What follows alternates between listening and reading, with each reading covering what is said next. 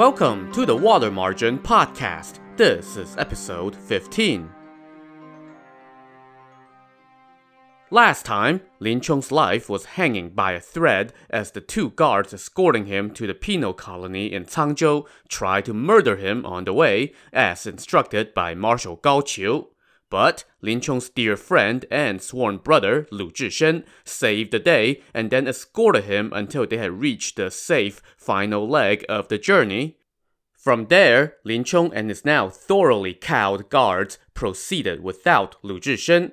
When they stopped at a village tavern, they learned of a local rich man named Chai Jin, who had the nickname Little Whirlwind.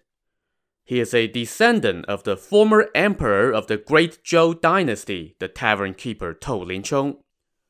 So this Zhou dynasty the tavern keeper mentioned was the later Zhou, not to be confused with the other two Zhou dynasties that came earlier in Chinese history.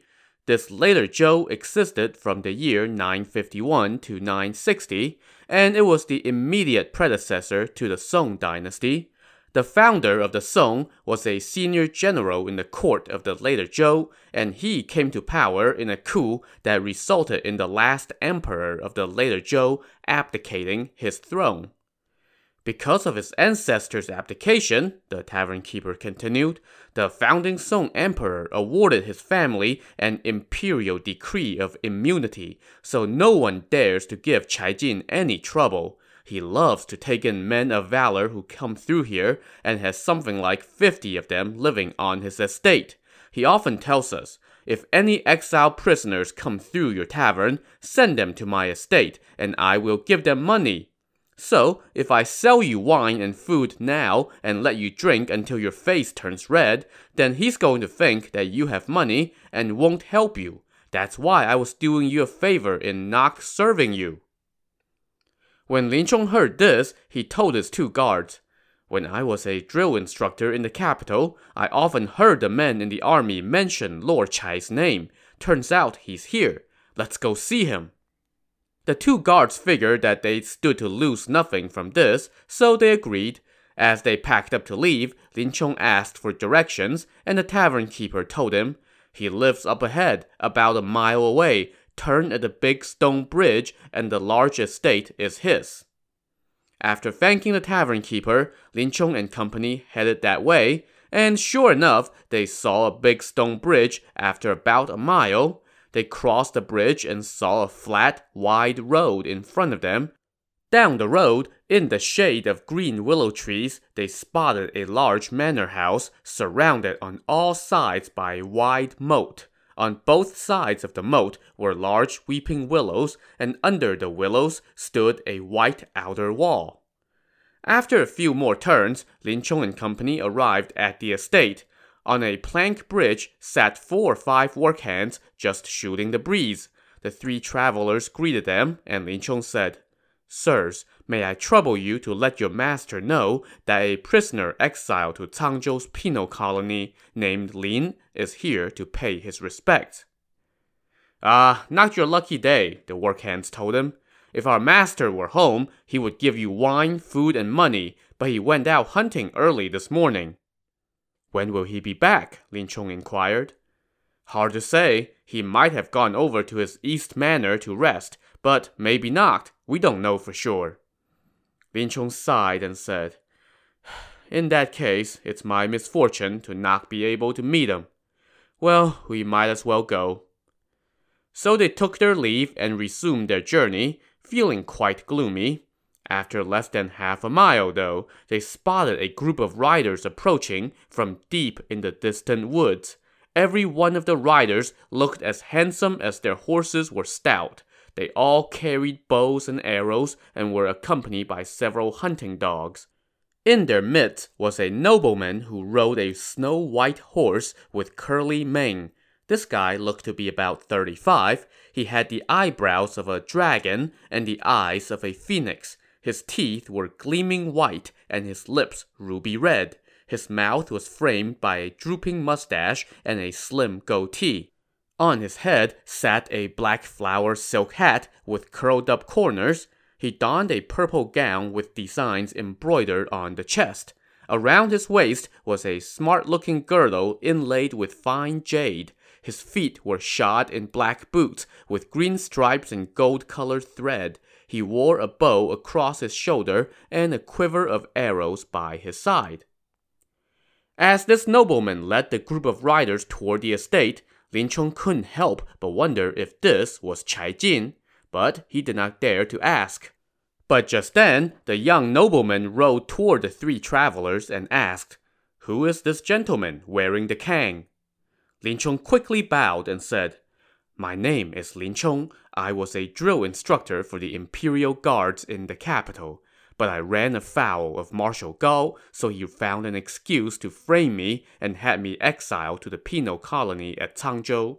I heard at the tavern up the road that there is a Lord Chai in these parts whose doors are open to men of talent, so we came to pay our respects. But alas, we were unlucky and did not get to meet him." The nobleman quickly hopped off his horse and rushed to Lin Chong, saying, "I am Chai Jin. Please forgive me for not being at home to welcome you." As he spoke, Chai Jin kneeled on the grass, prompting Lin Chong to hurriedly return the gesture. Chai Jin then took Lin Chong by the hand, and they walked back to the estate together. When the workhands saw their master coming, they quickly opened the manor gates, and Chai Jin brought his guests to the parlor, where they exchanged formal greetings. "I have long heard of your great name," Chai Jin said to Lin Chong. "I never expected that you would come visit my humble abode. My lifelong dream has been fulfilled." "I am a nobody," Lin Chong replied. "I have long heard of your lordship, as your name is revered everywhere. I never expected to be exiled and sent this way. It is my great fortune to be able to meet your acquaintance." After much mutual modesty, Chai Jin convinced Lin Chong to take the seat of honor.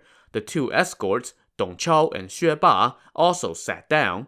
Chai Jin now told his men to bring wine. A moment later, a few workhands came in with a platter of meat, a platter of griddle cakes, and a bottle of warmed wine. They also carried another platter, which held a heap of white, uncooked rice, and on top of the rice sat 10 strings of coins. So this was apparently the standard welcoming package that Chai Jin gave to any prisoner who came to his house, and honestly, it's pretty good. But Lin Chong was no ordinary prisoner. When Chai Jin saw what his men had brought out, he frowned and told them, "You country bumpkins don't know any better. How can we slight the drill instructor with this stuff? Go, bring fine fruit and wine, and then slaughter and prepare a sheep. Make it quick." Lin Chong stood up and said, "My lord, no need for anything else. This is plenty." "Say no such thing," Chai Jin insisted. "It is a rare pleasure to have you here. How can we slight you?" So the workhands did as the boss ordered and brought out the fruit and wine. And by the way, in this time period, apparently they ate fruit before the meal as a sort of appetizer. And I am definitely going to do a supplemental episode about food in the Song Dynasty. It'll just probably be a ways down the road, so stay tuned for that. Chai Jin now stood up and personally poured 3 cups of wine for his guests. Lin Chong thanked him and drank, and the 2 escorts followed suit. Only now did Chai Jin get around to taking off the bow and arrows that he had been wearing, and then he sat down in the position of host around the banquet table. Lin Chong took the seat for the guest of honor, and the 2 escorts sat next to him. Chai Jin and Lin Chong started chatting about this and that, and miscellaneous adventures, and what's happening on the Jianghu scene. Hey, there's that word again. If you need a refresher on the meaning of the word Jianghu, refer back to episode 14. Before they knew it, the setting sun was hugging the horizon, and a feast of delicacies covered the table. Chai Jin again personally poured 3 rounds of wine for his guests, and then told his men to bring out soup. They drank the soup and chased it with another 5 or 6 cups of wine. Just then, a workhand came in and said, "The teacher is here." "Then invite him to come join us," Chai Jin said, telling his men to set up another table. Lin Chong stood up and saw the teacher come in. This guy wore a crooked cap and swaggered in with his chest sticking out, looking quite full of himself. The workhand referred to him as teacher, so he must be Lord Chai's arms instructor, Lin Chong thought to himself. So he bowed and offered his respect to this teacher, whose last name, by the way, was Hong. But Lin Chong's greetings were completely ignored and went unreturned, which left him staring down, still stuck in his bow. Chai Jin pointed at Lin Chong and told Instructor Hong, "This is Lin Chong, the instructor in spears and staffs for the Imperial Guard in the capital. Here, you guys should get to know each other." Lin Chong now kneeled and bowed again, to which Instructor Hong said, "No need, get up." But Instructor Hong did not bow to return the greeting, which was quite rude and made Chai Jin very unhappy. But Lin Chong was trying to be the bigger man. He bowed twice and then stood up and offered Instructor Hong his own seat. Now, this being China, this gesture normally would have led to a round of, "Here, I insist that you take the seat," followed by, No, you take it." But Instructor Hong did no such thing. Instead, he just took the seat of the guest of honor without so much as a pause, and that made Chai Jin even more unhappy. So Lin Chong scooched down to the next seat with the two escorts. "My lord, why are you pulling out all the stops for a convict today?" Instructor Hong asked, continuing his indelicate manners toward the guest of honor. "This is no ordinary man," Chai Jin explained. "He is the instructor of the Imperial Guard. Teacher, why are you disrespecting him like this?" My lord, because you like playing with weapons, all the convicts who come through these parts flock here, and every one of them claims to be some sort of arms instructor just to bum some wine, food, and money from you. Why do you take them seriously?" So this conversation was getting awfully awkward awfully fast. While Lin Chong remained silent, Chai Jin tried to defend him. "It's hard to judge someone based on appearance. Don't underestimate him." But when Instructor Hong heard "don't underestimate him," he hopped up and declared, "I think that he is a fraud. If he dares to spar with me, then I will admit that he is a real arms instructor." Chai Jin laughed at that suggestion and said, "Why not? Instructor Lin, what do you think?" "I would not dare," Lin Chong said. So obviously, Lin Chong was trying to be a good guest, but that Instructor Hong mistook kindness for weakness and thought that Lin Chong was indeed a fraud and was afraid to spar with him. So instead of letting the matter drop, he kept insisting on having a go. For his part, Chai Jin was 1. Eager to see Lin Chong show off his skills, and 2. Even more eager to see Instructor Hong get put in his place. "Let's drink first," Chai Jin told Instructor Hong. "The sparring can wait until the moon is out." After another 5 or 6 cups of wine, the moon had climbed high into the night sky, and it was so bright that it lit up the parlor. Chai Jin now got up and said, "Instructors, let us see you have a go." But Lin Chong was still thinking to himself, that Instructor Hong must be Lord Chai's teacher. It would not look good if I knocked him down. Sensing Lin Chong's hesitation, Chai Jin said, "Instructor Hong has only been here a short while and has yet to find a worthwhile opponent here. Instructor Lin, please do not refuse. I really want to see both of you show off your skills." Chai Jin's words were intended to hint to Lin Chong that there was no need to hold back on account of saving face for him. Thus reassured, Lin Chong consented. Instructor Hong now got up first and said, come on, let's have a go." So the whole party moved out to an empty courtyard behind the parlor, and the workhands brought out a bunch of wooden staffs and laid them on the ground.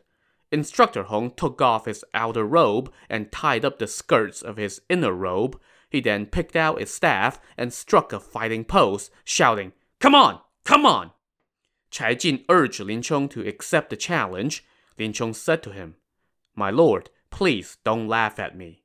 He then picked out a staff and said to Instructor Hong, "Sir, I welcome your critique." By now, Instructor Hong was ready to swallow Lin Chong in one gulp, so he was rearing to go. Lin Chong advanced, holding the staff extended in both hands. Instructor Hong made the first move, smacking his staff hard against the ground one time and then charging toward his foe. The two now traded blows under the glow of the moonlight. But after just 4 or 5 bouts, Lin Chong suddenly jumped back and said, "Wait!" "Instructor Lin, why are you holding back?" Chai Jin asked. "I will admit defeat." "But you two have barely started. Why are you saying that you've lost?" "I am slowed by this kang around my neck. That's why I am admitting defeat." "Ah, yes, I totally forgot about that," Chai Jin said with a laugh. "Well, that's easy enough." He now told the workhand to go fetch 10 taels of silver, which he took over to the 2 escorts and said, "May I be so bold as to trouble you to open Instructor Lin's kang? If there is any question about it at the penal colony tomorrow, just blame it all on me. Here are 10 taels of silver." So, remember how I said in the last episode that the kang was sealed by a piece of paper, and that no one was supposed to open it until the prisoner had arrived at the exile destination? Well, now we see how, malleable those regulations are. For one thing, the 2 escorts were so intimidated by Chai Jin's dignified and lofty appearance that they did not dare to refuse him. And besides, there's silver to be had. Who can say no to that? And it's not like Lin Chong was the type who would cut and run as soon as the kang was off, so one of the escorts opened the kang. A delighted Chai Jin now said, "Instructors, let's see you go another round." Now, when they fought earlier, Lin Chong had been using mostly defensive tactics, so Instructor Hong figured that he had no real skills and was ready to show him up. But just as they were about to square off again, Chai Jin stopped them and told his men to bring out a huge piece of silver. This thing weighed a whopping 25 taels, or more than 2 pounds. "This match between the 2 of you is no ordinary contest," he told the 2 men. "Whoever wins will get this prize." And just to drive home the point that he really wanted Lin Chong to give it everything he's got, Chai Jin now tossed the giant piece of silver on the ground. Instructor Hong was already pretty annoyed with Lin Chong for coming here at all, since he did not like competition.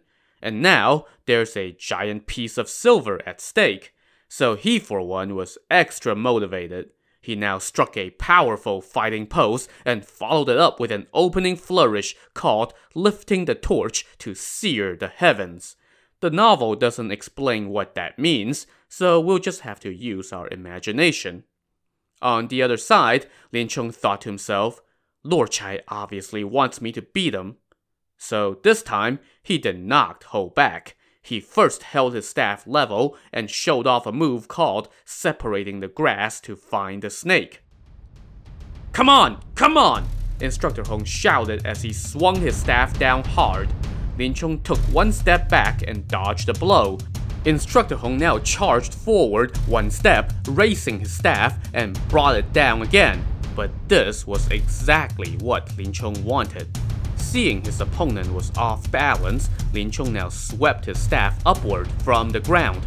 Instructor Hong could not recover in time. He twisted to avoid the blow, but it was too late. Lin Chong's staff cracked him hard across his shin. Instructor Hong went down with a thud, and his staff went flying. Chai Jin was delighted and immediately ordered his men to bring wine. Everybody had a good laugh. Well, everybody except Instructor Hong, I guess. He couldn't even get up. As a few laughing workhands carried him away, his face was covered with shame, and he limped away from the manor. Taking Lin Chong by the hand, Chai Jin now accompanied him back to the rear hall to drink some more. He told his men to present the giant piece of silver to Lin Chong, but of course Lin Chong would not accept it. But there was no refusing Chai Jin. After much back and forth, Lin Chong acquiesced and took the silver, which, hey, good for him. About time something nice happened for this guy. Cai Jin kept Lin Chong at his manor for a few more days, treating him to fine wine and food every day. After another 5 or 6 days, the 2 escorts went, ahem, and pointed at their wrists like, hey, look at the time, let's not forget we have somewhere to be. So Cai Jin now held another feast to see Lin Chong off. In addition, Cai Jin also wrote 2 letters and gave them to Lin Chong. The prefect of Cangzhou is a good friend of mine, he said. I am also tight with the warden and head jailer at the penal colony. When they see these 2 letters, they will take good care of you.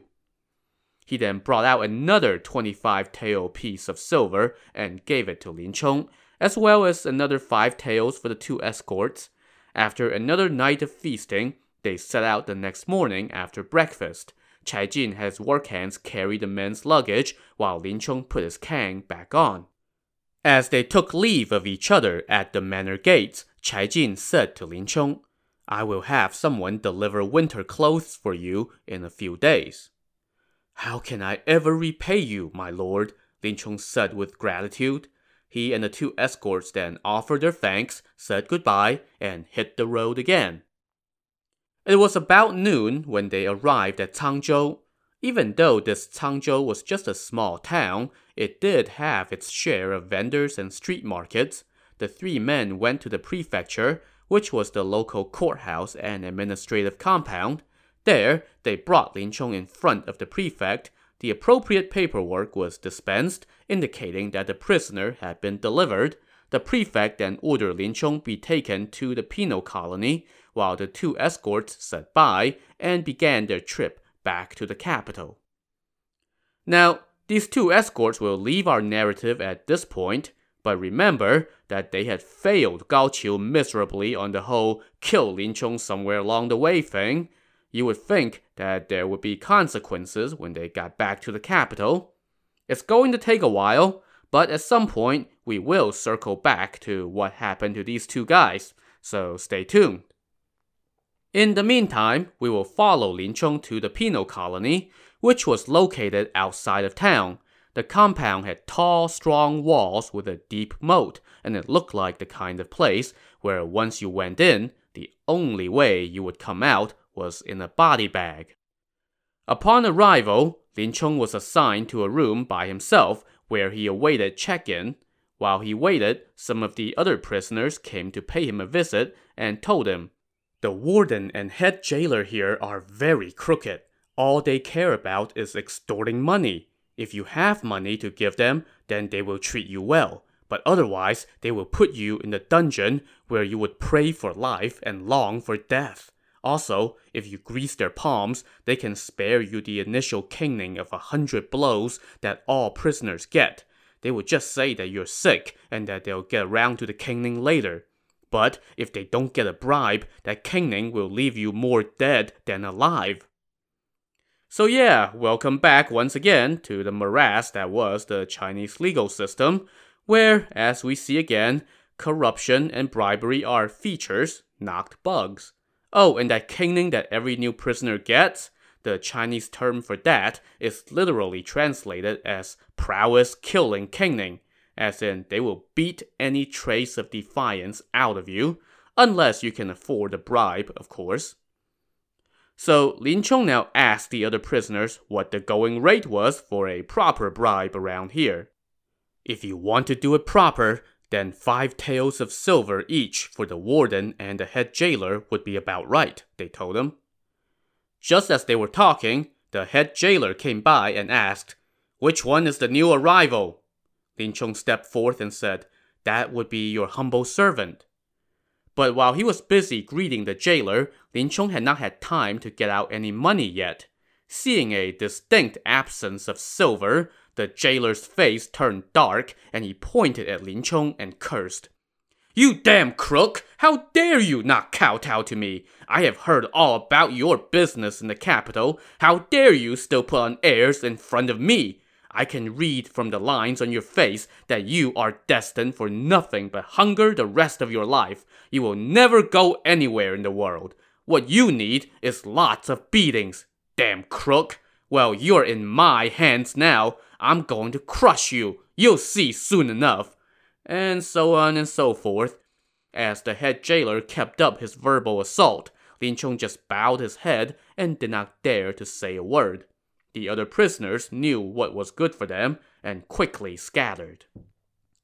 After a little while, once the head jailer had let off enough steam, Lin Chung took out 5 taels of silver and said with a smile, "Brother, a trifling little gift for you. Please don't spurn it for being so small." Checking out the silver, the jailer asked, "Is this for both me and the warden?" "Oh no, this is just for you, brother. Here are another 10 taels of silver. May I trouble you to deliver that to the warden on my behalf?" Well now, this was more like it. In the blink of an eye, the jailer's frown turned upside down, and he smiled at Lin Chung and said, "Instructor Lin, I know about you. I know that you are a good man. You must have been framed by Marshal Gao. Put up with this suffering for now. You will no doubt make your mark in the future. Judging from your fame and from your appearance, you are no ordinary man. You will surely become a high official down the road." Well, that was a quick about-face. I wonder what caused it. Lin Chung now smiled and replied, "I will depend entirely on your kindness." "Oh, don't you worry about that," the jailer reassured him. And just to make sure that all his bases were covered, Lin Chung now took out the 2 letters from Chai Jin and asked the jailer if he could help deliver them to the right hands. "You've got letters from Lord Chai? Then you have nothing to worry about," the jailer said. "Each of these letters is worth an ingot of gold. I will deliver them for you. Now, in a little while, when the warden comes to check you in, by rule, he will order that you receive the caning. But you can just say that you fell ill on the way here and that you haven't recovered yet, and then I'll cover for you. We have to make it look real." "Ah, many thanks for the tip," Lin Chung said. And so the jailer took the silver and the letters and went off. Alone once again, Lin Chung sighed and said, "Money makes the world go round. That saying really is the bitter truth." Oh, and by the way, that old Chinese saying actually is literally translated as, "With money, you can reach the gods." To see what else money can buy you in the ancient Chinese legal system, tune in to the next episode of the Water Margin Podcast. Also, on the next episode, Lin Chung runs into an old friend, and then runs into some old, let's just say non-friend. So join us next time. Thanks for listening.